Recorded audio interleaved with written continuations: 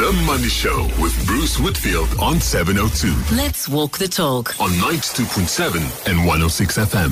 ABSA CIB, the market leader in renewable energy deals across Africa, is proud to bring you The Money Show. ABSA is a registered FSP. Welcome to The Money Show. Let me just get the rant out of the way first, because the most astonishing statement, you would have heard the Minister in the Presidency, Kumbutso Ntshavheni, in Eyewitness News, and you would have seen copy today of her statements made after a cabinet meeting. The cabinet having a meeting today and basically coming out with a statement that the private sector's got no interest in developing the country and wants to collapse the government. Be prepared for, and we also saw Fikile Mbalula on this particular conspiracy track, and they're desperate, these guys, because they know they're going to get their butts kicked in the elections next year. They're desperate for fall guys. They're desperate for distraction. So don't be sucked into the narrative of the Minister in the Presidency today saying the private sector's got no interest in developing the country. I mean, it's a slap in the face for the 200 chief executives who are taking time away from the companies they're supposed to be running and in their own time going for meetings and going to try and help government not collapse the state. She made the comments, of course, and this is where I get the fact that Standard Chartered admitted last week, well, didn't really admit fault. It just said, please make the problem go away, and paid 43 million rand to the competition authorities. This is 13 years, by the way, after the fact of currency manipulation. We know there was currency manipulation. There have been admissions to that fact. Citibank and Standard Chartered have settled. But this is the competition authorities dragging their feet, incapable of prosecuting this thing within a 13-year period. Now they're getting settlements, and government is latching onto this in some degree of desperation to try and deflect from its own failure. And rather than saying to the private sector, thank you for keeping us in business. And, there's some people within the private sector who would argue that by going into and helping government maintain services and coming up with plans, they're actually supporting the ANC and keeping it in, potentially keeping it in power.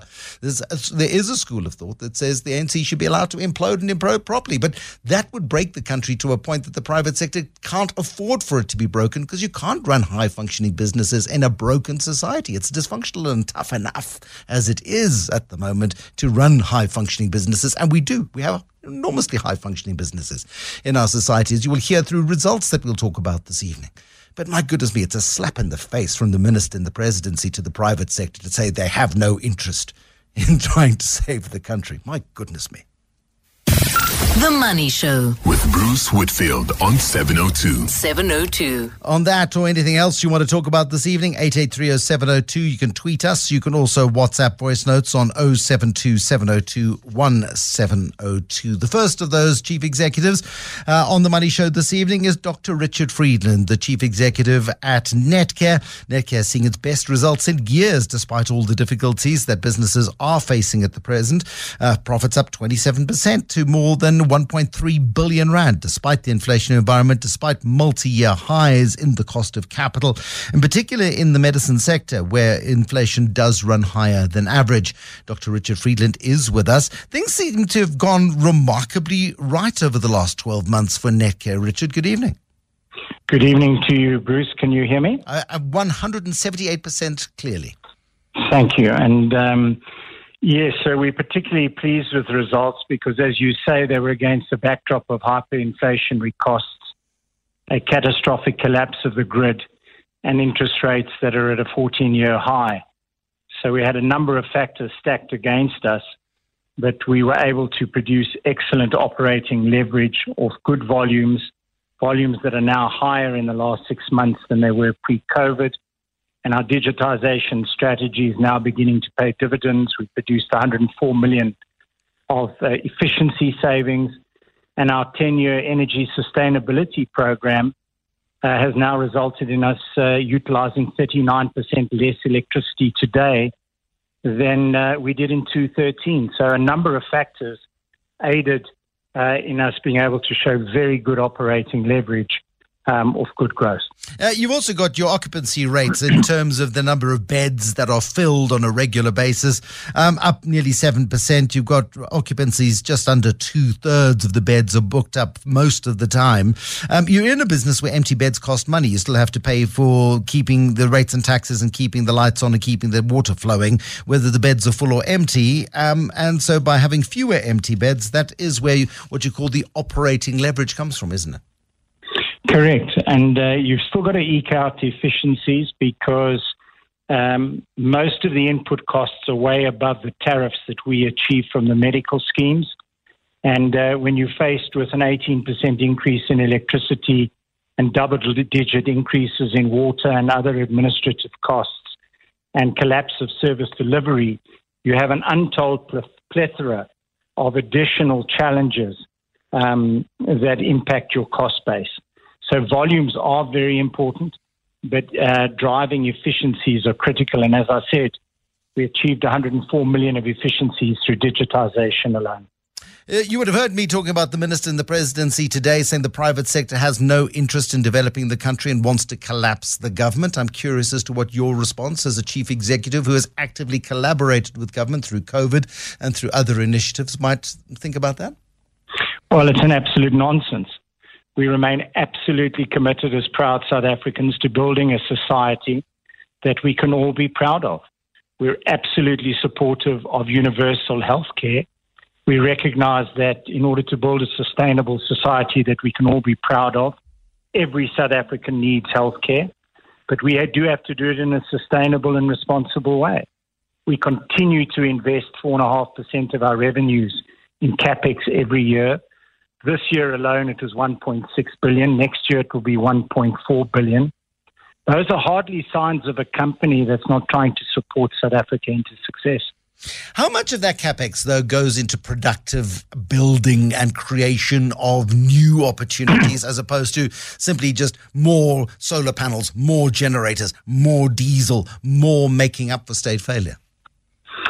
Well, in the past, a lot of our expenditure, over 624 million, went into environmental sustainability, but we're through that. And in the new financial year, we'll only spend 77 million. But the vast majority of the 1.4 billion will go into maintenance and repairs of a very large portfolio of 49 hospitals, 70 primary care centres, 14 mental health hospitals, 9 cancer centres. And so we continue to maintain, which is a critical element of any infrastructure and something, sadly, that hasn't necessarily happened in the public sector. We do have strategic projects of about 163 million rand that we'll be spending on in the rollout of our digital, but we continue to invest very actively in South Africa. I wonder if it's indicative of the state of the nation or if it's a scale issue, what the issue here is. But you've got 14 mental health care centres and 9 cancer centres. It strikes me that the one issue needs a lot more care than perhaps the other. Bruce, you're absolutely right. And I think given the stress that South Africans are under and that people are generally globally and post-COVID, we're seeing an absolute scourge in mental health. And I don't believe across the board, including ourselves, that we have the absolute solution to this. It's a rising chronic problem. It's happening at younger and younger ages, and we desperately need to find a solution to the increasing anxiety and mental health issues that our society is facing. Dr. Richard Friedland, Chief Executive of Netcare. Good solid performance from Netcare, rewarded with a 6% increase in the share price today. Good bump up in the dividend as well. Investors will be pleased. When it comes to inverters nowadays, everybody needs one. But with so many options, it's easy to get left in the dark. Don't stress. Chase Technologies is here to shed some light. Chase inverters are powered by Mega Revo with a 5-year warranty, and their lithium batteries have a full 10-year guarantee, not pro rata like others in the market. Best of all, Chase is a Bidvest company, so you know that your warranty is secure. Get your Chase products from Voltex stores nationwide. Chase Technologies, proudly Bidvest. You're with Bruce Whitfield on 702. 702. 6:18, a dramatic weekend in the world of AI. On Friday, the board of OpenAI, the company behind ChatGPT, fired its chief executive, Sam Altman. Within 24 hours, there were reports that they were trying to get him back. And this morning, he turned up as chief executive of a new venture within Microsoft. There, with the OpenAI president, Greg Brockman, also let go over the weekend, and with Satya Nadella, the chief executive of Microsoft, licking his lips at the opportunity presented to him on a plate by a board which is now facing rebellion from internally. 500 of 700 employees at OpenAI have written a letter to the board saying either you go or we go, and we've got a place to go because Microsoft will take us. It'll be fascinating to see how this one plays out. But a weekend of high-stakes drama. Jan Vermeulen, he edited My Broadband in Reigning Centurion this evening. I think that's an important detail, Jan. This is a high-stakes drama, isn't it? Yeah, this is something that's straight out of a soap opera, even like Succession, or some like one of those huge, like high-stakes. You can script this. And so, seeing this news play out over the weekend has been something I've not seen in my time covering tech. I think the last time people might have seen something like this was the dramatic ouster of Steve Jobs from Apple. Yeah, by his board. And look how that worked out. Right. Ultimately, very well for humanity, but in the short term, it was rough for Steve Jobs, and it cost that board their careers and their reputations. But I do see this becoming a case study for MBA students in perpetuity, how to crash a company in a weekend, because that's effectively what is at risk here, isn't it? Yeah, it's an interesting one, and as you say, there's huge opportunity for Microsoft here, because from what I've been able to piece together, the deal with Microsoft, between OpenAI and Microsoft, excludes what they call artificial general intelligence. And so if OpenAI manages to achieve artificial general intelligence, Microsoft will not be able to just get that. Right now, the deal allows them to essentially use whatever technology OpenAI produces. But if they produce artificial general intelligence, they don't get that. But if Microsoft manages to get the core people from OpenAI and develop the technology in-house, well, then it gets the kitchen sink. And again, 500 out of the 700 staff at OpenAI said to the board, either you go or we go. At least one board member has broken ranks, saying, I'm terribly sorry that I went along with the rest of the board, and I'll do what I can to undo it. But the damage is done. That's the trouble here, isn't it? Yeah, it's going to be interesting to see, because Microsoft and Sam Altman hold the cards now. So, if he wants to go back to OpenAI, he can. If he wants to stay on at Microsoft, he can. And it's going to be interesting to see how this plays out, because he essentially gets to write his contract and his own check now. From what we've seen here now, Microsoft wants him, and OpenAI, at least, as you say, some of the board wants him back and wants to keep the band together. It could be devastating for OpenAI if they lose all of their top people to Microsoft. So, it looks like these folks or Sam Altman and his crew that have supported him are in the pound seats. People are looking at Satya Nadella, the 10-year veteran now at Microsoft, of course. And Microsoft was, I think, in a spot of bother when he took over. And he's been a remarkable leader there. And he's galvanized Microsoft and he's taken it to really new heights. And people are looking at him as a conquering superhero, as a strategic opportunist, as somebody who is able to in the blink of an eye, make a very big strategic decision, and that is take on the biggest brains in the world of artificial intelligence, bring them in-house, and let's control the world from an AI perspective. I mean, that seems to be the big game. Yeah, I don't think this was the plan when Microsoft entered to deal with OpenAI. But, hey, man, if someone is going to sacrifice his queen, you take it. Okay. Thank you, Jan Vermeulen, editor at My Broadband in Centurion, for us this evening. The Money Show. The markets. And on to Merrill Peck. Now, Merrill is a portfolio manager at the Old Mutual Investment Group. It's been a busy old day. We've seen the good, the bad, and the ugly. Maybe we could divide it into that. Certainly in the good column, I would put Netcare, a very good set of results out of Netcare today. Merrill, good evening. Good evening, Bruce, and good evening to your listeners.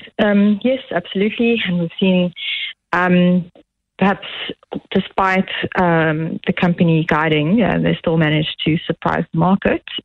Looking at the share price performance today, with good earnings numbers up 27%. And I think if we rewind to 3 years ago, in the midst of COVID, global pandemic, health crisis, and yet the irony being that hospital volumes were low, right? Exactly. So hospitals became the anti-defensive and one of the losers out of a global pandemic because the way the business model works, a large portion of the revenue is made from surgeries. And I think what we're seeing now is the result of the steady recovery in hospital occupancies. Those are edging back up to the pre-COVID levels, sitting just below 70%. And with that, operating leverage, because hospitals are high fixed cost businesses. You've got to keep everything running. You've got to keep your nurses employed. And if patients don't come in, you still have those costs. So we're starting to see revenue recover and absorb costs. Worth pointing out, though, that margins are still not back at pre-COVID levels. And I think that is something which just highlights how tough, for example, it is to produce enough nursing graduates, etc., and really staff hospitals quite adequately. There's a lot of competition for that. And I think that is reflecting in the margins, but quite a lovely recovery. And as you pointed out, the mental health hospitals or facilities have even better occupancy than the general hospital. It's tragic, isn't it? But I mean, these guys spotted that trend 10 years ago and began to build out into that space. And they're meeting a societal need, and we're a miserable bunch for lots of good reasons. If we go from the good of Netcare, maybe to the bad of the explosives business and the fertilizer business of Omnia, the share price went up on the day because actually they're performing very strongly. It's just the prices of the commodities that they supply explosives into and the price of fertilizers have plummeted as the world has sort of gone more and more crazy in the last 2 or 3 years. Yes. So I think this is a good example of, a good management team making a difference in what is, at the end of the day, a cyclical industry. But I think Steelan and team are quite aware of the cyclicality. And to some extent, there was an elevated level of demand, again, over that COVID period. Very limited imports during that time because of all the supply chain disruptions. So really any stock that local farmers or local mining companies could get their hands on, they were taking from local producers. Now, we know supply chain disruptions have by and large normalized, and at the same time, the commodities in question prices have begun to normalize. So it's a double whammy, both price coming off and volume coming off. It's a mixed bag. The agri division, revenue is down across all the divisions. Agri division, profits down quite a bit. Yeah. Mining division actually profits up, which talks to the profitability and the work they've done to make that business less cyclical. And then the worst performer, but also the smallest in the group, being the chemicals division. Profits have all but evaporated in that division. But I think the theme that has been driving Omnia and has made it more resilient, because really given the pressure to come off with only a single-digit move on the earnings line is quite impressive. So I think they've managed their balance sheet much better than we've seen the company do in the past under prior management. They've managed their working capital very well. And they have been steadily working to decrease the cyclicality of the business by moving into more specialist products where they can actually charge a higher margin. And those volumes and the demand from those clients, is stickier. So it's a small portion of the business for now, but there is certainly an intelligent strategy in place to become less cyclical within a cyclical industry. And then we've gone from the good to the bad to the ugly. And Astral Foods, for the first time in its 23-year history, is seeing a loss. And just the catastrophe of multiple negative events all happening at the same time. Really, I mean, what a dreadful period to have to trade through. Yeah, I mean, so there's very little, I think, that management can control in this industry. They can be operationally efficient, certainly, but geez, where do you want to start? You sell something which ultimately you don't control the price of. Your largest inputs are, commodities that you don't control the price of in terms of the feed. You have a heavy reliance on electricity, in terms of your boiler system. And we've had unprecedented levels of load shedding and having to make the tough decision between, continuing your operations versus spending, and therefore spending a lot on diesel, or actually just shutting and having smaller, smaller production levels. And then, of course, avian flu. So I think it's been a calamitous year. And, the question is, can it get any worse from here? For a speculative investor, you've got to probably just look and say, well, what is in the price at this level? Is it cheap enough, I wonder, Meryl Peck? It's, I don't find chicken a particularly attractive industry for all the things that I've described. So I tend to stay away from it. But for those who feel that they understand the industry, the commodity drivers, and, everything is cheap enough, just don't forget to sell something as cyclical as the chicken industry when it does recover. Thank you, Meryl Peck, who's a portfolio manager at the Old Mutual Investment Group. Comments this evening coming through on my fury at comments by the minister in the presidency accusing the private sector of trying to break the country. JKL comes through on a WhatsApp this evening saying your bias toward the private sector is coming through very strongly. You should read my books. This load shedding was created to allow the private sector to play in the power generation space. Oh, please, if you truly believe that, get a nice cool drink and a nice damp cloth. Find a dark room and a comfy couch. Put the damp cloth on your forehead and relax and calm down, because you are deluded. I agree with you that any banks implicated in rand fixing should pay up, absolutely. And the individuals found to be complicit in currency fixing should be prosecuted to the full extent of the law, and their hides should be figuratively nailed to the door of the institutions they represented. I couldn't agree with you more. But the minister in the presidency is way out of order this evening. She really is way out of order in that statement of accusing the private sector of trying to break the economy. It's the stuff. It's completely and utterly bananas. 702. Bruce is on The Money Show. Absa CIB, the market leader in renewable energy deals across Africa, is proud to bring you The Money Show. Absa is a registered FSP. Welcome to The Money Show this evening. Chief Executive of Omnia standing by. We'll talk to Seelan Gobel-Sami in just a moment. Also to Toby Shapshak in the next 15 minutes or so. Tonight, reviewing an electric car. It's a very funky little car, but my goodness me, at that price? Really?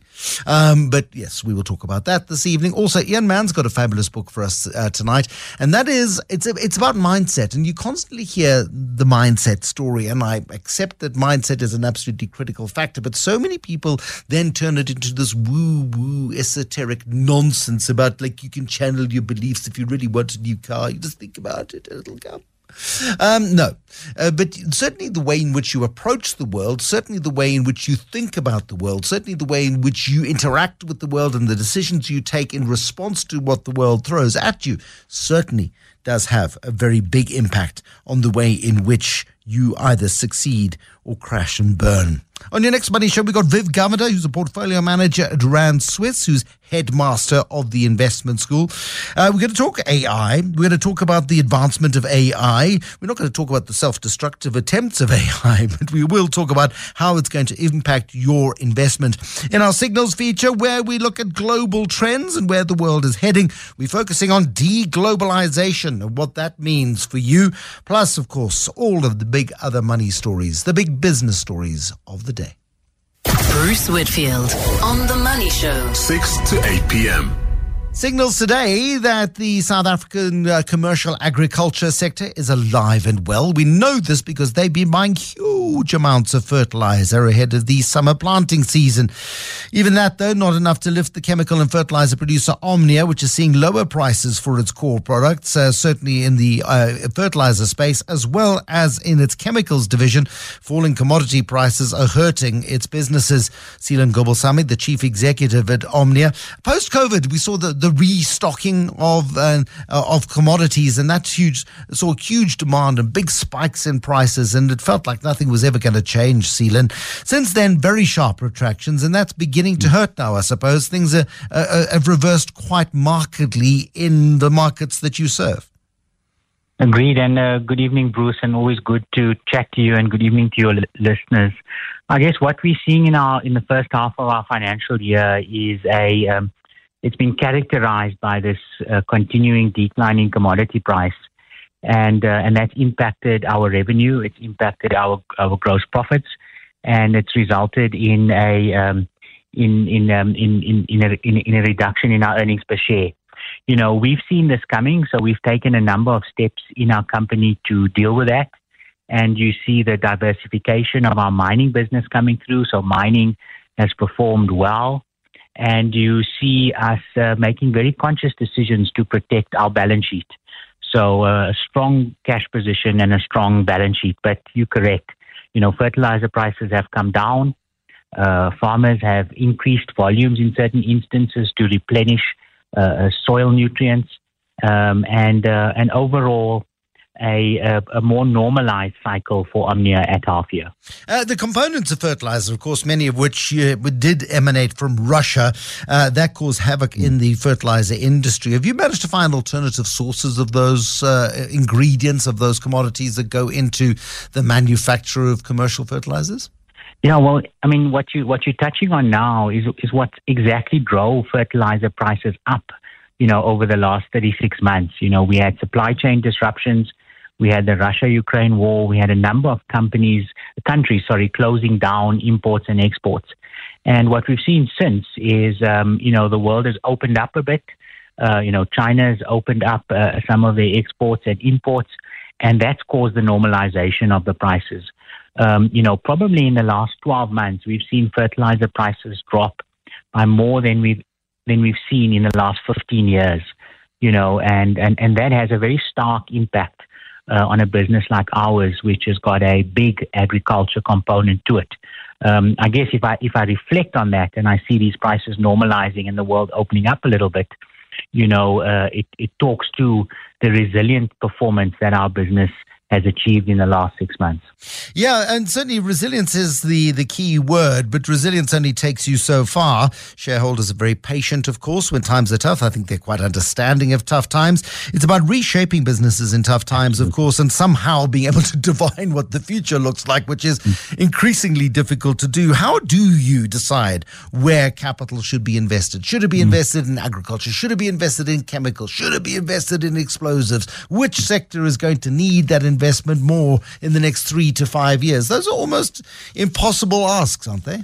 Yeah, you know, they might be difficult questions to answer, but I guess you know, being in business and allocating capital, that's what we do for a living. So, you know, our business, what we said a few years ago, we actually want to allocate capital into our faster growing businesses, like our agri-bio business in Australia. And that business continues to perform well. It continues to be a very, very attractive asset of ours. And we've done 3 other things. You know, we've allocated capital into Canada.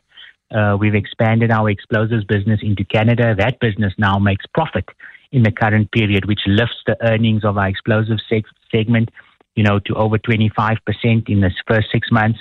We also entered into a joint venture in Indonesia. That business also makes profit now, which is added to the enhancing of earnings in our explosives sector as well. And I think in the current period, you know, we disclosed that we have bought a 10% stake in a green explosives provider based in Sweden. And that potentially could change the landscape of blasting, you know, where we are able to blast without nitrogen, we're able to blast in a cleaner way. And, our explosives companies, our mines have been asking for that ESG, which, I'm sure we all know, Bruce, is very, very topical. And, we've put a lot of effort into allocating capital into greener initiatives and greener value propositions for our customers.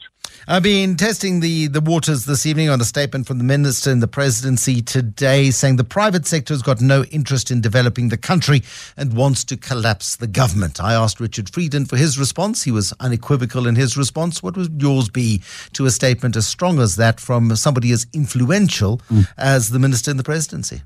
Yeah, I guess what we've been doing at Omnia, we celebrate our 70th birthday. We are absolutely committed to South Africa and Africa, and we've invested, hundreds of millions, billions of rands into our plants, into our facilities. To give you 3 examples, we've built and paid for ourselves. We've built a 10 megawatt green energy solar plant, which supplements the energy into our plant. It also allows Eskom to have some breathing space. We went further. We invested in a reverse osmosis plant that allows us to recycle 180 megaliters of water on an annual basis. We went a step further and we're using used oil in our emulsion and explosives, which, uses less water in the environment. It's a very diplomatic response to an accusation that you've got zero interest in driving the country forward. I think that's something of a denial. I think you would say, no, Minister, I think you're mistaken. I don't mean to put words in your mouth, but that's what you're suggesting. I think what I'm suggesting, Minister, come and have a look at our capital allocation and see how many hundreds of millions we've spent into, doing our little bit to help the country. Thank you, Seelan, very much indeed. Seelan Gobelsame is the Chief Executive at Omnia. Mz tonight on my email tells me that the Minister wants us to accept their incompetence. SOEs are collapsing in their time. They don't want to account for anything. They want to be voted back into power with so many failures. They've failed with their bankrupt government. Others have come through this evening on various platforms. Len in Hyde Park says that the minister is politically and economically naive. If local businesses do not reinvest, there is no economy. Businesses are prudently managed and run considering ongoing maintenance. Makes me sick to hear these individuals as our leaders. That's quite a strong view this evening. You may have yours, of course, and our lines are open to you. You can give us a call. You can drop us a WhatsApp. You can also send me an email via our website. The Money Show with Bruce Whitfield on 702. 702. Ooh, a very sexy electric car on the block this evening. The Volvo C40 Recharge Ultimate. It's like that little car, Toby. It's a little Volvo. It's the XC90 is the enormous one. The XC60 is the little one. And then the XC40 was the tiny little stubby one. But the C40, that's more of a sedan-y, sort of city golf shape one, is it? Yes. I don't know how Volvo would like their car being called a little stubby one. But nonetheless, the XC40 is the little stubby one, and I like it. It's a lovely car. Yes. But stubby. Yes. And it is a lovely car. I agree with you. But I didn't, I'm not a petrol head, Bruce. I'll admit that. My late father once got a new car, and I said to him, what kind of car did you get? And he said, a white one. And actually, that's like totally appropriate for me. And it's, I've never been interested in internal combustion engines and carburetors, et cetera, but I'm very interested in electric cars, and not just this week, Bruce, because the Volvo C40 Recharge Ultimate, which is the model they're selling in South Africa, has such effective aircon, and believe me, that was very handy in this kind of heat. But because it's a very, very good car, and I have to say, I didn't really clock Volvo until I became an adult, and I've always liked the plushness of their cars. They really are premium and luxury. And I really think they're very safe, which, of course, now that I'm a parent, is something I'm just as interested in. But I'm also very interested in an electric car, because it was Volvo's CEO Greg who said to me, before the the Russian invasion of Ukraine last year, the cost or he used this useful analogy, the cost of petrol versus electric would be, roughly a third of a tank. I should say that's the usual analogy. But the thing that he said was, after the Russian invasion, that pushed it up to a fifth of the tank because of the cost of petrol and how much petrol's gone up. So not only is it good for the environment, but it's good for your pockets. And I think we're going to see some, innovations down the line. There's a charger called Grid Cars, or an organization called Grid Cars, and they're putting in these super fast chargers, super capacitors. I mean, if you get a 150 kilowatt one, Volvo says it can recharge this C40 or XC40, the XC40. I've been calling it the wrong thing all along, but it's you can. Was it the C40? No, the C40 recharge. The XC40 C40 recharge. Let me listen. I'm more middle-aged than you. Too many acronyms. No, I know. I sound like I work for government. I'm confusing my 1127s. This is your world, all right? This is your world of bloody labeling things that should just be called Bob and Jeff and Sipo or something, so that we could tell the difference. But no, they have to give letters and numbers. Nokia had a really good strategy. Yes. Nokia called it the 1, the 2, the 2.1, the 2.3, the 2.4. I like that. I thought that was a really great way. It's like it made sense to me. I don't speak maths as a first language. Anyway, back to Grid Cars, 150 kilowatt fast charger. Volvo says it'll take you from 10% to 80% in 27 minutes. So that's the future, Bruce. That's ultimately what's going to happen. We will plan our long distance holidays. You'll use, there are a variety of service providers and apps already. You'll book a slot at, the N3 Harry Smith, station where you'll, park your car, supercharge, recharge it, go get some Nando's. The kids will go to the loo, et cetera, and you'll get back on the road. And that's, ultimately it needs to be a part of an ecosystem. And that's what I'm interested in, Volvo's working with Grid Cars, to get this system integrated, because, the thing about internal combustion engines, we're going off the car itself for a little bit, but the thing about internal combustion engines is you can drive into a garage, Bruce. You can spend 10 minutes at the pump, 15, depending on how empty your tank is, fill up your tank, pay with a credit card, and you'd be on the road within, like 10 or 15 minutes. We need to move to a different propulsion system, a different technology system that will be as quickly. And this is where we're going, and there's going to be an infrastructure boom. Somebody's going to have to build these garages or rest stations. And it's it's going to be a fascinating evolution of how we get around. It is most certainly, Toby. Thank you. Toby Shapshak, the chief at Stuff Studios this evening. The Volvo C40 Recharge Ultimate. The C40 is a different vehicle to the XC40, of course. Both, they do share similarities, though. The C40, a slightly sportier version. The XC40 is a bit boxier. It's the stubby one that I referred to, but I like it. It's a lovely vehicle. They really are. But I love the evolution in these battery-powered vehicles. They're getting lots of negative press in parts of the world, though. They're getting lots of concerns around their, it's not the internal combustion engine, but the combustibility of the lithium batteries, some safety concerns, whether that is enough to dissuade you. Certainly the import duties on electric cars into South Africa are a big dissuasion.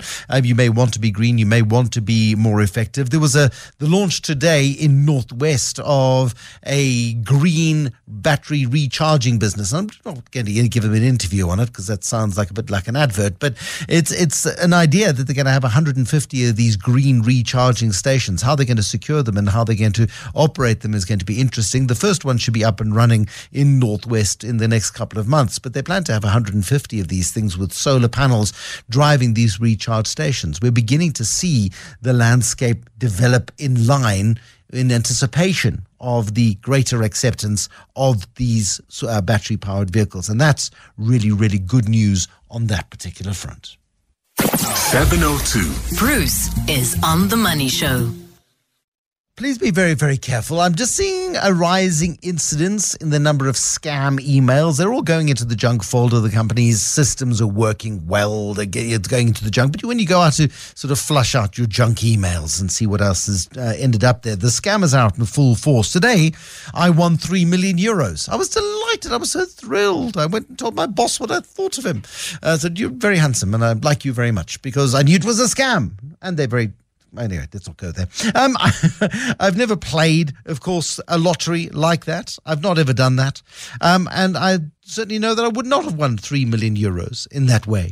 And then I got an email from a bank I don't bank with reminding me that I needed to take action to release a 52,000 Rand deposit that was just waiting to be filtered into my account from somebody I'd never heard of, about something I'd never done, for something I'd never achieved. So get stuffed. Go, really. Take your scams and go elsewhere. They must work. Otherwise, why would people spend time and energy producing these scam emails? Please be very careful. They're not particularly clever, and nor will you be if you click on them. Please don't. After Eyewitness News, Chris Scutter, Chief Executive at Astral Foods, our good, bad and ugly edition of The Money Show.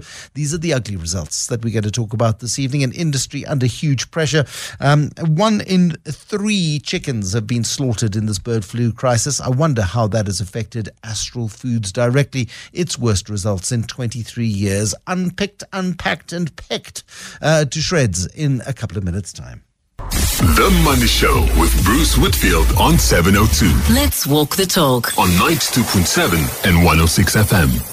Absa CIB, the market leader in renewable energy deals across Africa, is proud to bring you The Money Show. Absa is a registered FSP. We'll talk to Chris Scutter, Chief Executive at Astral Foods, in just a moment. But first, the extraordinary events over the weekend at one of the most promising AI businesses in the world, brought to a crashing halt potentially by the actions of a board that would have had its reasons, and we don't know its reasons. They said something about there wasn't enough transparency between Sam Altman and the board, and they probably didn't get the answers they wanted from Sam Altman and from his colleagues, and so they fired him. And it's led to an outflow of people and the threat of more people leaving OpenAI and going to Microsoft. There's some commentary I found online about the weekend's events with Sam Altman and playing out like a gripping soap opera. It's the sort of stuff that you could never dream up yourself. People would say, really? No, come on, please be more realistic. Nothing can go that wrong that fast in any business. But this is truly the blueprint of how to take a company down over a weekend. And it is playing out in boardrooms across the United States. The Microsoft chief executive, Satya Nadella, apparently furious when Sam Altman was fired on Friday afternoon. He is an investor in OpenAI and was only told a couple of minutes before the news went public, so he was furious. And then the OpenAI board got some very cold feet and sort of, well, maybe we should reinstate Sam Altman, but he wasn't particularly interested. And instead, he went across town and joined Microsoft, and Microsoft has hired him to lead a new advanced AI research team, and he's already recruited 3 scientists from OpenAI. The managing director of the business also has gone across and joined him, and it's the most astonishing story. If you just look at the performance of the Microsoft share since Satya Nadella has been in charge, it's nothing short of extraordinary. Just in the last 6 months, Microsoft share price up 17% to $375.84 this evening. That values the company at $2.79 trillion. It's not far behind the world's biggest company, which is still Apple at $3 trillion. The difference is Microsoft is more expensive. It trades at 36 times last year's profit, so it's a very expensive share. Apple itself is a very expensive share, sitting on a 31 times historical earnings.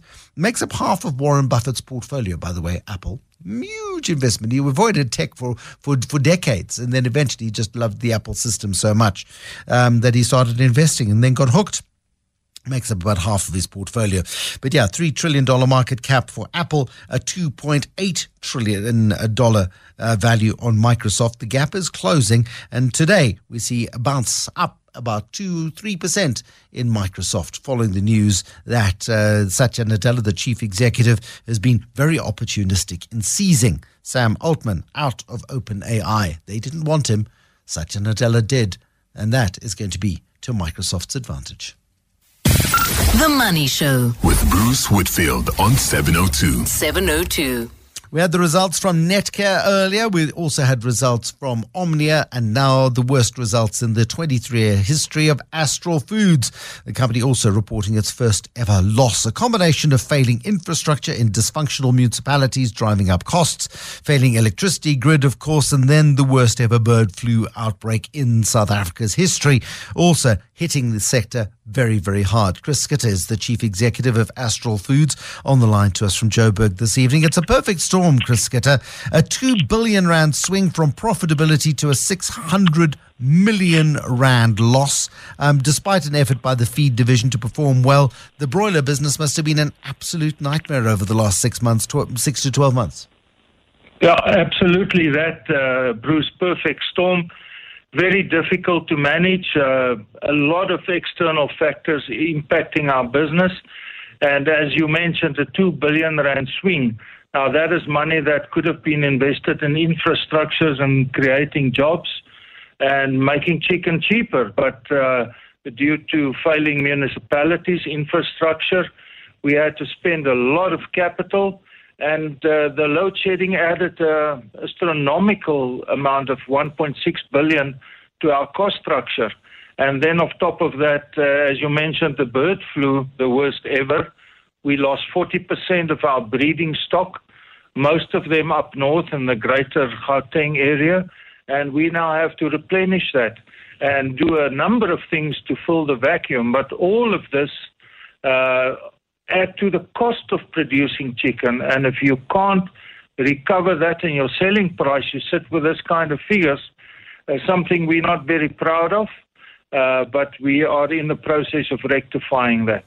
You say you lost most of your breeding stock. Put it in context. I mean, what's most? 60%, 70%, 80%? What sort of numbers are we talking about? Because without the breeding stock, of course, to replenish your flocks is going to take a long time.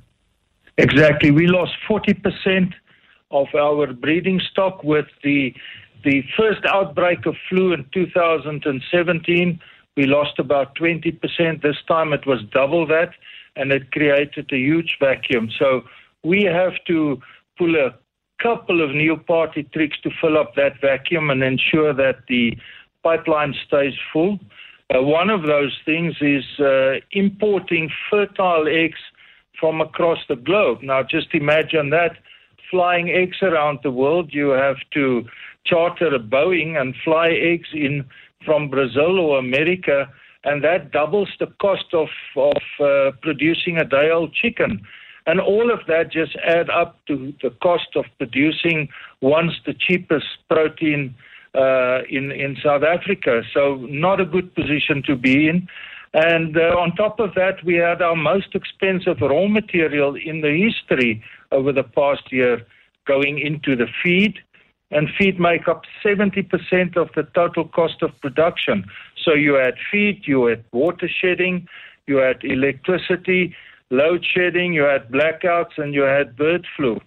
If that's a perfect storm, then yes, we had one of those, unfortunately. I'm curious about this thing. I saw my producer's eyes light up as you started talking about importing fertilized eggs from Brazil. It sounds like a logistical nightmare in terms of, but clearly this is an industry. This is something that happens from time to time when parts of the world have a crisis like this. We're not immune to, we're not the only ones in the world who have bird flu outbreaks. This happens from time to time. I'm sure there'd be a moment where you might supply fertilized eggs to other providers around the world too. Explain to me just how that network operates. So first of all, you have to identify people who have more or less the same breeds than what you have so that you get a fertile egg. You have to contact them. You have to make an arrangement. Then you have to apply to the government for an import license. Then you have to charter an aeroplane. You have to dock them on that side under the perfect conditions on the aircraft, land them here, have them in quarantine for a period of time, then move them to your hatcheries, and then hope there's good hatchability. And unfortunately, you're almost buying a lucky packet. And with the first lot of eggs that arrived, the hatchability was way below our South African standard. So that's another cost. You pay for the egg, but you don't get the chick or at the same rate than what you used to. So everything you do additional adds cost to the cost of production of chicken meat. Well, what's the gestation period of an egg? I mean, from fertilization to hatching, what is that period? Because I wouldn't think it's a particularly long period of time. And there are many steps that have to be executed within that gestation period, because you can't have these day-old chicks sort of popping out of their shells over the Atlantic. That wouldn't be good either. No, it depends on the age and how old the eggs is. And when you bring them in and you put them in your setters and your hatchery, it's about 21 days from the day you place them in your hatcheries or your setters till you hatch a day-old chick, so approximately 3 weeks. Sure. We have to date imported close on 7 million of those eggs to try and fill up the vacuum created by this bird flu, and to ensure that our nation have white meat over the festive season. When you talk about you've got to ensure that you have the same breeds, you have for many years actually developed a very particular breeding stock at laboratories in the Outer Hebrides, I think it was, under these astonishing laboratory conditions where the genetics of the birds are created so that you get perfection of a broiler, for example, for maximum sort of weight gain in return for as little food as possible to feed the things over a 31-day period. I think those were roughly the time frames. I mean, if you've got a specific strain that you've been working with for as long as you have, and most of that strain has been wiped out, does that change then the breeding stock and the outcomes that you have? Yeah, we're fortunate. We farm with a breed called the Ross 308. Produced by Avigen, a German company that operate mainly out of Scotland. But they are the largest producer of genetic material and the Ross bird across the globe. So we get in contact with them and find out where else in the world do they farm, and they would assist us in obviously getting those and obtaining those eggs across the globe. And this time around, we source most of them out of Brazil. And that is of the same breed than ours. But we were just fortunate at the time. Absolutely. Talk to me about pricing. What's happened to chicken prices over the last 12 months? I mean, I'm assuming there's been a dramatic uptick. I certainly look at the shelf cost of chicken and it's gone up very, very sharply. From a production perspective, what's happened to pricing? Bruce, if you buy at the right places, the price didn't escalate. During the past year, as we report, our cost went up. Just the feeding cost went up 20%. Chicken prices over the same period went up 8%, way short of recovering our input cost. So that's where the big losses came from. We were subsidizing, if you want to call it that, or absorbing additional cost to the tune of 3 Rand per kilo that we did not pass on to the consumer, partly because we understand the plight of the consumer, and the other part because the consumer is under severe stress itself, and we are very sensitive to that. So hence the loss. We're trying to communicate to the consumer and the market that this is not sustainable. And if we want to be around in 3 to 5 years' time, we're going to unfortunately have to recover our input cost. Absolutely. But at some point, though, that balance between the import cost of the cheaper meats from places like Brazil, which produce far more cheaply and with subsidies, and we don't have that here, that balance is also something delicate that you've got to try and manage. Absolutely so. We have to ensure that we have enough chicken around so that there's not a shortage and that the price don't go up beyond the supply and demand factor. So we want to supply whatever the market needs. We still import chicken into this country, mainly MDM, or mechanically deboned meat. It's a pulp meat, comes in frozen format, and it goes into polonies and those kind of stuff. But we also import bone-in portions. Now, they are a market player, and they have approximately 20% of the market in South Africa. And as long as it's not dumped product, it's part of our marketplace. Our fight has been for 12 years against the dumping, which is an illegal practice, and that's been our fight. And we recently had the fortunate benefit of anti-dumping tariffs being imposed on dumped product, mainly against Brazil and some other countries. And now the minister is making noises of postponing or lifting that anti-dumping tariff because he thinks there's going to be a shortage of chicken. We made a good case to ITAC, that actually is a sub-arm of the Department of Trade and Industries, that there will not be a shortage. We will look after ourselves and make sure that the supply side of the market is well balanced. Thank you to Chris Skitter this evening, the Chief Executive at Astral Foods. The Money Show. Business books. How does the way you see the world affect you and affect your social and economic outcomes? There's a huge amount of online content about self-belief and channeling positive vibes, and if you just channel a thought, it'll come to reality. It's a lot of hocus pocus, woo-woo nonsense. Of course it is. But there is a science to the fact that many of the outcomes we have in the world have everything to do with the way in which we choose to approach our lives. And a lot of good work has been done by a science writer by the name of David Robson, who's written a book called The Expectation Effect. It's been devoured, notarized, and now to be communicated by Ian Mann, our regular book reviewer and managing director at Gateways Business Consultants. Just elaborate on this idea for me, if you would, Ian. The best-selling book on the voodoo stuff, woo-woo stuff, was called The Secret. It sold 35 million copies. It was a bestseller. And all that is just pure pseudoscience. And ever since I've read that, and I read it and was appalled by what was coming up, but that was many, many years ago. And the only reason I read this book is because it's based on peer-reviewed journal articles only.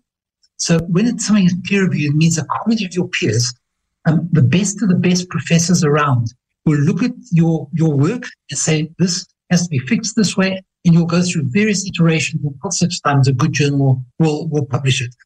Those are peer-reviewed journals. And all the stuff in this book comes from peer-reviewed journals. So just let me give you a couple of examples of why this is so powerful. Yeah, We've always believed that seeing is... Sorry? No, and you're a believer. I think you are a believer. You are a believer that we are the architects of our business and social outcomes, I think. Indeed, but there's evidence for that, and the evidence is not woo-woo stuff. It's real solid things. I just want to tell you one real part of it. There's a notion of, and what you see in this book will convince you based on quality science that this stuff is for real. There was a study that was done on comparing Ray-Ban sunglasses to the cheaper brands. They took a large group of people. They gave some. They didn't tell who was getting what. They gave some Ray-Bans. They gave everybody the cheap ones, and some were given the Ray-Bans. They knew that they got Ray-Bans, and then they checked what would happen. They put them in a room where the light was so bright, it was almost impossible. It was really hard to read, certainly without sunglasses. They had to read 84 words in this very bright light. What they found that people who had Ray-Bans on, 50% of them, they made 50% less mistakes than those who were wearing cheap glasses, and they completed the list of 84 words that they had to read in a glaring light in 60% of the time. So it was quite clear that the people who had Ray-Bans on were doing so much better than the others. Both of them were given junk glasses, both of them. But because the group, the control group, got cheap glasses and the experimental group got great glasses, they thought that everything was different. Therefore, they were able to read in bright light. This is not I wished it would happen. This is I could read something which I could never have read otherwise. This idea that your mind is much stronger than you think it is was proven many years ago. In fact, during the Second World War, there was an anesthesiologist called Harry Beecher. He was doing work with soldiers who were coming into these tent hospitals in the middle of no place, and they had horrific wounds. And he was responsible for seeing to them that they got painkillers before they did the anesthetic. You can't do You can't do a surgery on a man who's wounded without anesthetic because there's a real danger of cardiac shock. And there wasn't any anesthetics around.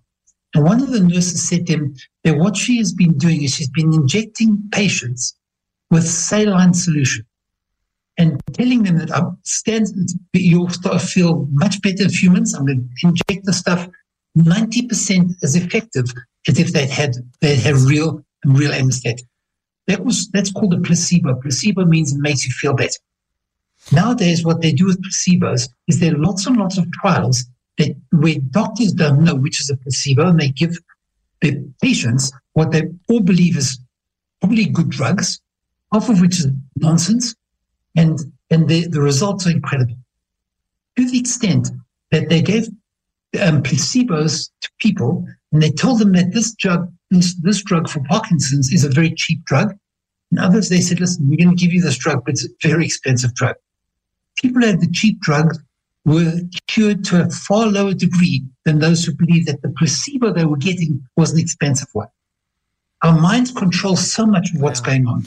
But this affects us beyond, sorry? Yeah, and absolutely. I mean, he talks about our brains being prediction machines. I remember asking Gidon Novick, it was during COVID, and he started Lyft Airline. I said, Gidon, SAA's in business rescue, and Comair is bust, and, it's a disaster zone, and you're launching a new airline. And he said to me, well, if you hang around with the sort of people I hang around with, you can't be but optimistic because we find opportunity. And it's that the way we choose to approach the world kind of predicts our outcomes. If, obviously within limits and boundaries and madness, but, you can't just wish things to be better, but you believe things are better, so you act in particular ways to make them better. And that then becomes ultimately you get the outcomes that you expect. But I'll tell you how serious this is. They're in the book records lots of studies, hundreds of studies. One of them was a professor at Rochester University. He was an athlete, and he realized that athletes, when they're feeling stressed for a really tight match, they actually do better because that sort of builds them up and they get really, really get going. The same people, he'd see them when he was a student. He would see them in the classrooms during tests, and they'd be falling apart. And what he did was he wanted to know why it is that tension is bad in the exam and great in the field. What he did is he did a test where he told students. These students were all doing their GREs, mock GREs. They do mock GREs before they do the real one. That gets you into university. But what they did was they gave everybody who was doing the mock GREs, the practice test, they gave some of them, half the group, they gave them a piece of paper that just said this. People think that if they feel anxious whilst taking a standardized test, it'll make them do poorly on the test. But recent research suggests that arousal doesn't hurt performance on these tests. In fact, it can even help them. So if you feel concerned and anxious when you're doing this test, know that actually may be increasing your ability to do well. What they found was the people who did that, of the control group, the ones who didn't get the message, their average score was 706 on the GREs. Those who got this message, just this quick message, their scores were 770 on the GREs. That's the difference between getting into the university of your choice or not getting into the university of your choice. But this idea that your mind controls so much, I think the most extraordinary thing that they talk about is something that I would never have believed unless I'd seen it. I'm sure a lot of people in the past heard about Robert Rosenthal, who did a test telling teachers that certain of their pupils are on the cusp of a great brains, a great intellectual spurt. These are little kids in school, grade 1 and grade 2, and that these kids were going to do fantastically the next year. And based on what they did last year, they actually did incredibly well, but there was no test at all. The test that Robert Rosenthal, he was from Stanford, did at the elementary school in San Francisco called Spruce, was just nonsense. There was no test, it was a sham test. When I read this first, many, many years ago, I thought that the reason why the pupils had done so well was because the teachers thought that these kids were brilliant. So if a kid didn't understand and he's brilliant, it must be me, so I'll explain better. The fact was that the teachers ignored these kids who were smart, actually ignored them compared to the others. They focused on the kids who were having difficulty. And yet those children who they thought were smart but they didn't give any extra tuition, actually did much better on objective tests. What this means is we know, for example, that your IQ is based on nature versus nurture. And the other determinants are things like, have you got good genes? Do you eat well? Do you have a good home environment? Nobody ever thought that your IQ could be influenced by somebody else's expectations when they didn't even articulate them. And I think that all of messages like this are incredibly important for management. Does a staff member think that you expect them to do well or expect them not to do well? And so that you say anything, it's just your attitude towards it. They did tests like this with SEALs. Those are underwater soldiers, upgrade soldiers in the US, and they found that the expectation changed how persistent they were, how much they could put up with, and what they actually achieved. The more we know about how incredible our minds are and how much we can get out of them, I think the better for every single manager, literally every parent. There's so much more we can do by getting people to expect different things, including that they're smart. Ian Mann, thank you. Ian Mann at Gateways Business Consultants, reviewing a fabulous book for us this evening. The book is called The Expectation Effect by David Robson, and it very clearly shows that the way we think about the world profoundly shapes how we navigate it. It really does, in every... How I Make Money, brought to you by Bidvest Bank. Bidvest Bank, built for your business. Welcome to the Money Show this evening. I haven't spoken to Dr. Cheryl Calder for a long time. I know how she makes money, but I don't know whether you would. I popped in to see my optometrist today. Boy, do I know how she makes money. Yes, she knows how to make money, but I understand that. But what Dr. Cheryl Calder does is she is a visual performance specialist and the founder at iGym. How does a visual performance specialist make money? What is a visual performance specialist? How do you become a visual performance specialist? All of these questions need answers. And the only person who can give us those answers this evening is Dr. Cheryl Calder. Hello, Cheryl. Welcome to the Money Show this evening. What is a visual performance specialist? Hello, Bruce. How are you? We are so delightful. Our visual performance isn't what it should be, but other than that, we're doing very well, thank you. Okay, all cool. So what I do, I mean, if I can put it in really simple terms, it's not got to do with optometry, so not got to do with sight, but actually how you take information in, how do you see it, how do you judge it, etc. And then that information needs to be processed in the brain. And from there, it goes to the body and you make an effective decision under pressure. So those four components are really, really what I work on. Okay, so now if I was playing cricket and I was batting, I would see the field in exactly the same way as a top class batsman would see the field. They, however, would observe the flight of the ball and therefore would be able to respond differently to me because they may have trained their eyesight in order to be more responsive. Right. So they actually train their eyes. How to take information in. So I always explain you can have good eyesight or bad eyesight, and we can still improve your ability, how you look for the ball or see the ball or judge the ball, for example, in cricket, as you mentioned. So there are different components, how you track it, how you see it out of the hand, how quickly you can see it. And there's, that the great batsmen, they talk about them having a lot of time on the ball, a lot of time to play their shots. And actually, they don't have more time than you or I or anyone else. It's just that pick up information early, and that is a trainable skill. So you can teach a cricketer to pick up information earlier, which means he's got more time to make a decision.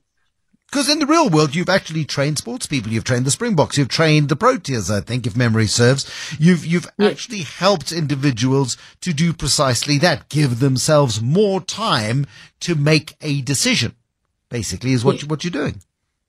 Yeah. And you can train the eyes to take in that information accurately, quickly, well judged, early, etc. But you can also train the brain. So the brain is inherently also a muscle, and you can create new pathways. You can you can stimulate it, you can make the information process quicker to tell the body what to do. And then we obviously work on the body, how you, a lot of people talk about eye-hand coordination, but it's actually a lot more than that. And then as I said, we've trained, you can actually train decision making. So I have a training program where in a 10-minute session, you can make about 500 decisions based on something you haven't seen before. So you can imagine how you train that component. What sort of things are we talking about? We're not talking about a balance sheet here, I don't think. I mean, we're talking about something in the physical world. We were talking cricket, but interesting enough, I work with an auditor when he's got to get his big audits done, who does a course in iGym because he feels that he sees things that he doesn't normally see, and he picks up information earlier and he processes it quicker, so he does it in a shorter time. So it really has an influence on every single person, whatever you do. And you've used it in driving skills training as well, haven't you? In terms of actually, this is applicable to all of us. It's not just if you are a high level sportsman and you want to go from provincial to national, and the extra microsecond you get with your eye on the ball is the thing that makes the difference between you and the other guy. When it comes to something like driving, and I think this should be an essential skill that we should all learn, it's that ability to see the sort of through the windscreen differently to what I would see. For example, you may have a different perspective on it because you see danger emerging quicker or sooner. No, exactly. No, it's exactly true. You judge better, you see quicker, you drive better, you co-ord better. The scary thing about what we do today, we spend so much time on our smartphones, and the eyes were never designed to work on these small little devices close to our eyes all the time. And then we get in our cars and we think that we should be driving effectively, but we've pretty much trained, if you want to call it for a better word, on these tiny little devices some people spend 10, 14 hours on their phones a day. And then we want to get in a car and actually drive effectively with lots of other motorists around us and all kinds of stuff happening, bad weather, other people responding badly. So we should all be doing it every day. Physiologically, and in small words that we can comprehend here, Cheryl, please don't be too technical on it, but you say it opens new pathways in the brain. How might you train me to become a better driver? What would the sort of process would I go through to go to Cheryl's driving school and become a safer driver? What would I do? Yeah, so again, in simple terms, I would assess you. So I have an online assessment which I can send you. I'll see what your skills are, what your strengths and weaknesses are, and then I would design a training program for you to train on, where you train how you see, process, and respond and make a decision. You get access to the program every day. It's like taking yourself to the gym every day, except you can do it in your office before you start working, or you can do it when you get back from school, or whatever people are doing. Yeah. But it's accessible to anyone all over the world. So I actually work with people all over the world, and they train in the... Would you test, I don't know, a moving dot and see if I can click on it or something? I'm being really basic here, but just checking reflexes, how quickly I respond to a particular issue, how quickly I might react, therefore, to a danger on the road. Right. How accurately and how well you make a decision. And that decision isn't always based on speed, but more on accuracy and decision. So people always think it's just about reaction time, but it's not. Sometimes I still need to make a good decision, and I'm not always hurried to make it. So it's a whole lot of different components. So really, what you would need in your daily work, and what I would need in my work, and what other people need, those skills are trainable. Dr. Cheryl Calder is with us this evening, visual performance specialist and the founder at iGym. I've told you what she does. I don't know how she got there, though. So that's the question next. How did she get there, and how does she actually earn her living out of it? Because what our purpose here is to broaden your mind, broaden your perspective on things that people do for a living. We had the wonderful Herstel van Staden, who studied medicine for 7 years and then specialized for 7 years and became a pathologist. And she figures out how people die. And it's just an astonishingly different approach to the world of medicine. You study how to keep people alive, and then you study out what kills them. And she specialized in it. And her book, Blood Has a Voice, has arrived on my desk, and I shouldn't have looked at it. It's captivating. It really is. But it's gory. But yes, people with interesting pastimes, interesting ways of working, interesting ways of taking their training and turning it into something of a higher purpose. And this really should be a guidebook, I suppose, for younger people trying to think, should I become an accountant? Well, accountants aren't just accountants anymore. Lawyers aren't just lawyers anymore. The training you get in those disciplines can tee you up for a huge smorgasbord of incredible career opportunities, and that's what we're trying to hire. Dr. Cheryl Calder, visual performance specialist and the founder of iGym. How does one become a visual performance specialist, Cheryl? What's the background to that? Well, the background's really sports science. That's where I started. Initially, there wasn't any studies in this direction, so mine was the first of its kind. But it comes from a long way, where I was challenged as a kid by how do you do that? Why do you do that? From a really young age. And then I started playing international hockey, and through that I realized that I do things different and see differently. And then discovered that I actually trained these skills, these visual performance skills, as a kid, by trying to find out why I do this and why people do that. And then I played hockey, and people said, what are you doing and why do you do it like that, etc. And then I realized I do things differently, and approached Tim Noakes, and I said, I really believe that I can impact performance, but I need to do a study to show that it makes a difference. And that's really where it started, and so the basis is sports science. But you realized that you were doing something differently. You were doing it unconsciously or subconsciously or just doing it. And you actually almost had to analyze the fact that you were different to others, what made you different, and then almost dissect it, go back and say, right, how do I take what I do and create a format for teaching it? Because fundamentally you believed everybody could learn it. Yes, exactly that. And then just put it in a format. I started off really manually working with players and athletes, and then realized that I can't be all places, and I started working all over the world. And I actually, early 2000, I worked with the All Blacks. I don't think many people actually realize that. And or would forgive you, even though it's 23 years ago. I understand that. But anyway, I realized that once I got there, I realized, no, I need to leave a training program with them. So then I started creating a kind of software program in a very antiquated way. And then I realized that I also needed to measure them while I wasn't there.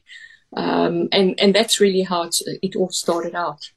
So, and again, technology has evolved to such an extent now. I mean, it must be full of whiz bangs and all kinds of tech, and you also must be able to almost automate the monitoring process, I would guess, based on how smart technology is today. Yeah. It makes it a lot easier, but it also makes it a lot more complicated.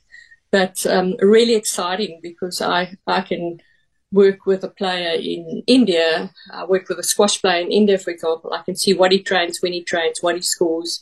I can change his program. I can see when he's training, etc., etc. So it's exciting.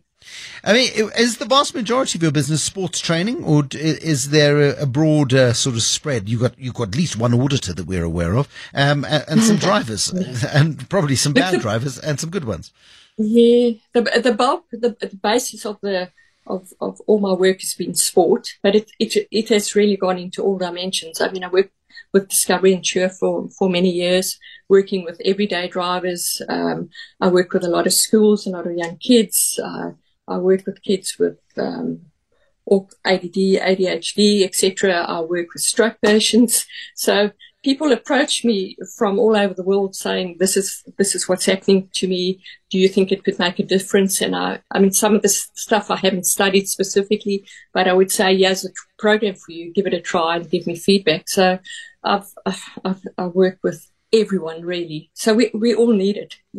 I always say if anyone, other than having a certain condition, if anyone uses a smartphone on a daily basis, our eyes and brains weren't designed to do that. So you would need this kind of training anyway. Does it make us lazy, or does it just alter our perspective? I mean, certainly because your perspective, it goes down to a 2D image that is too small for the human mind really to contemplate. So you're concentrating in on a small screen, doing whatever it is, playing Wordle or watching videos or playing games or on social media, however you're choosing to waste your life away. You do that, and then you go out into the real world, and you wonder why my tennis game has gone to hell, or you wonder why I'm not getting the timing right on my golf shot, and you wonder why you actually have had 3 bumper bashings in the last 12 months. Exactly that. So I've actually, with elite players who I measure, more ardently, that I've seen a decrease in skill level. Everyday people, you can imagine what it does to us, because people spend hours and hours and hours on devices, on digital devices. We lose our awareness, we lose our judgment. And then I'm not sure if people know, we multitask, and the brain was never designed to multitask. The brain was designed to focus on one thing at a time.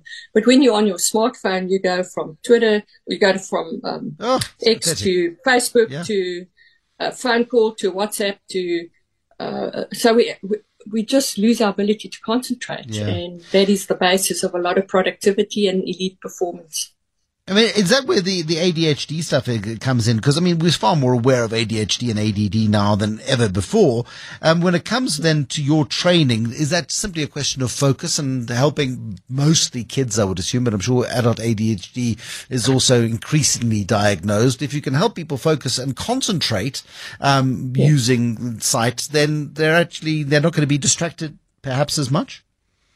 Well, you see, we practice every day to be distracted. So we're actually training in a way to be distracted by what we do on a daily basis.